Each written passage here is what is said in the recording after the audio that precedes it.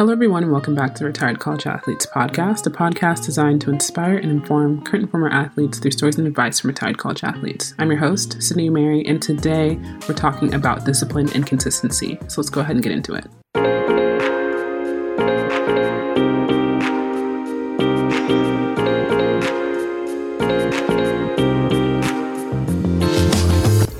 Guys, so today we are talking about discipline and consistency, but in particular we're talking about having to relearn these things as a retired college athlete.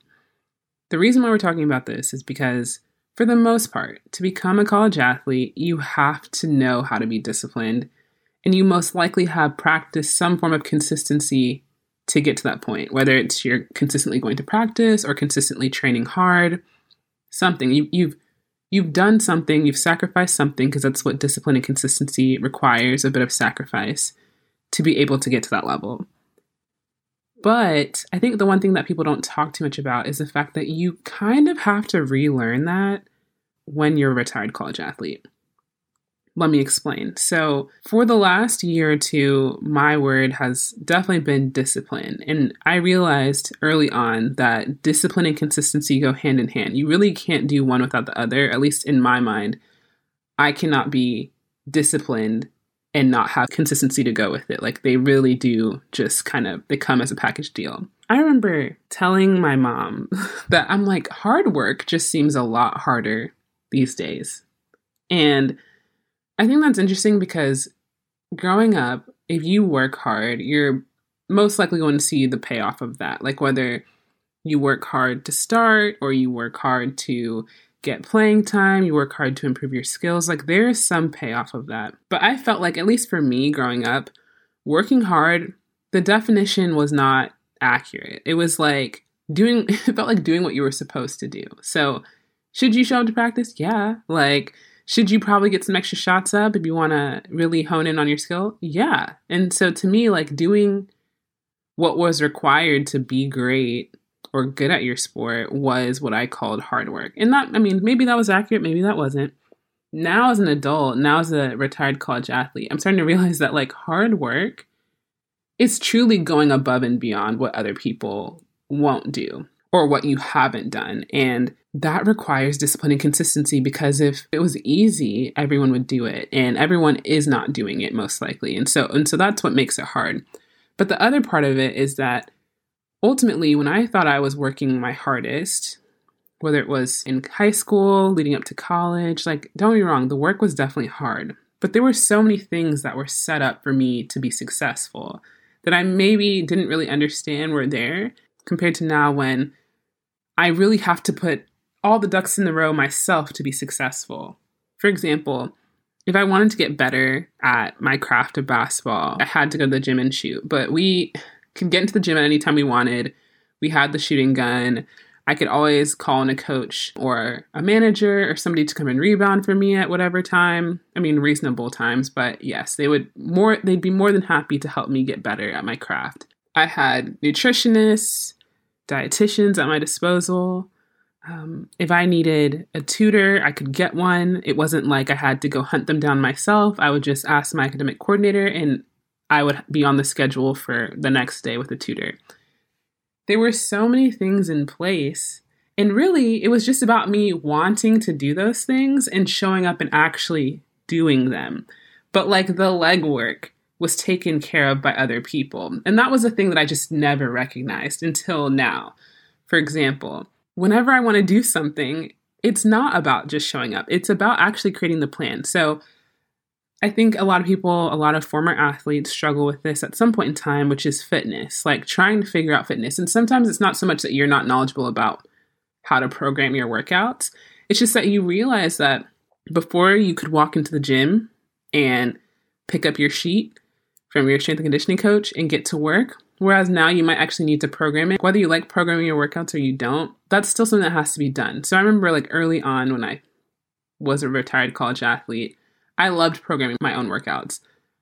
A year or so in, when I finally had a job that required a lot of my time, I didn't love programming my workouts. And one thing I started to realize is, like, my workouts were suffering because I didn't have the time to actually program them well. And that is very much a lot of like life as a retired college athlete. So where does discipline and consistency come in? As we have learned to be disciplined and consistent as former college athletes, like during our time in athletics, we learned to be disciplined and consistent. I have had to relearn those things, and you may as well. And for the reasons that I spoke on, because everything isn't already set up for you. And so in order to be disciplined and consistent, that really starts with you deciding to set those things up for yourself. So one of the reasons why this is a topic of our solo cast for this week is because I came across a video from a YouTuber that I really enjoy his content. His YouTube channel is called Football to Fatherhood. And the name of the creator of this YouTube channel is Cedric. He is a former NFL player. He also played in college, and now he's a full-time content creator, has a beautiful family, 2 beautiful daughters, and creates a lot of content that I feel like the RCA audience would enjoy. He is often having to unlearn and relearn things from his time in athletics and kind of apply it to now. And he was specifically talking about this in his most recent video. I'll be sure to link it down below. It's really short. It's like 6 minutes. Just talking about how in order to be consistent, there's a lot more that you have to kind of put on the table as a retired college athlete. Like there are a few more barriers that you may need to jump through. But at the same time, there are a few things that you kind of have to lay down in order to be a successful, consistent, and disciplined person post-college athletics.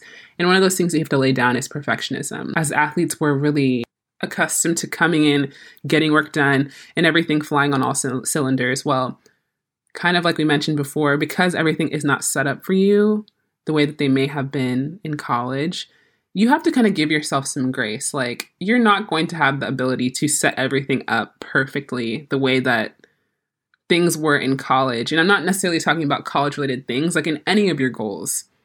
It is hard to do the pre-planning, to do the execution, to do the postmortem for everything. Like, it's hard to be in everything, in every aspect of your life, in the finer details. Like, it's so tough. And so learning to kind of let go of that perfection is so, so important, because you won't be able to remain disciplined and consistent if you don't. You'll probably become uninspired at the result. One thing that I have learned over the past year or so of really focusing in on discipline and consistency is to play the long game. Whatever results you feel like you're going to get out of this, play the long game. And my reason for saying this is because discipline and consistency happen over a period of time. I think sometimes we try and cheat ourselves out of doing the work of being disciplined and consistent by setting goals or trying to get out of things early. And so if you're like, hey, I want to, see this result by the end of the month. I mean, sure, will you have to be like disciplined and consistent? Yes. But to truly hone in on that skill, to truly relearn that skill, you have to do it over a period of time.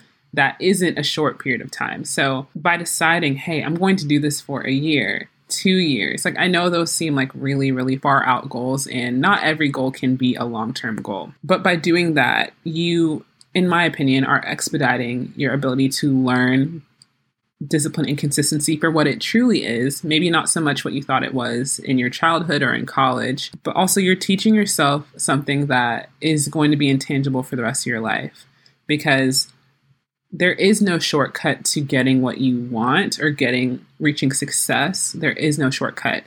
And I think too often by setting these short-term goals that don't require us to be extremely disciplined or consistent, we cheat ourselves out of our actual dreams and goals because we give up on it so early. We're like, oh, it didn't happen in a week. It didn't happen in 2 weeks, a month. Like, we're done. This is something I'm currently learning and working through. I'm definitely not perfect at it, but I hope as I'm talking about this, thoughts are turning in your brain in the sense of like, okay, maybe to get to whatever goal you have for yourself, understanding that like there is time in between setting the goal and getting to it. And in between there is true discipline and consistency.